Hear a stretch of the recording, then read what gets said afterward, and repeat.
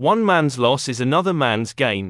Hotel Portfolio 2 UK vs Ruhan, 2023, EWCA Civ 1120.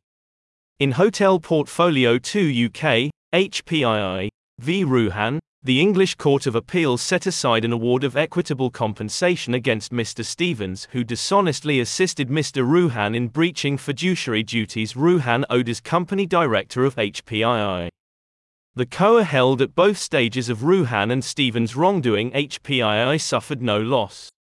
At stage 1, HPII suffered no loss because it sold hotels to a company, in which Ruhan had a concealed interest behind his nominee Stevens, for fair market value. At stage 2, HPII suffered no loss because HPII could never have exploited the hotel's potential of which Ruhan took advantage.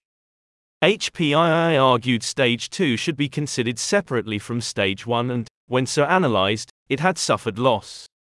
HPII argued its loss at stage 2 arose from the fact that Ruhan had taken profits subject to a fiduciary relationship and dissipated them, with Stevens' dishonest assistance, such that Stevens should compensate HPII in respect of the profits Ruhan had made and dissipated. The COA rejected that argument, applying the equitable set-off test. The COA found both stages of wrongdoing were part of one uninterrupted course of dealing. It would be unjust to consider them separately, and HPII had suffered no loss such that equitable compensation was unavailable. Furthermore, if HPII's argument was correct, Stevens would be liable to compensate HPII for profits made not by him but by Ruhan, showing that HPII's argument elided the fundamentally different loss-based remedy of equitable compensation with the gain-based remedy of an account of profits.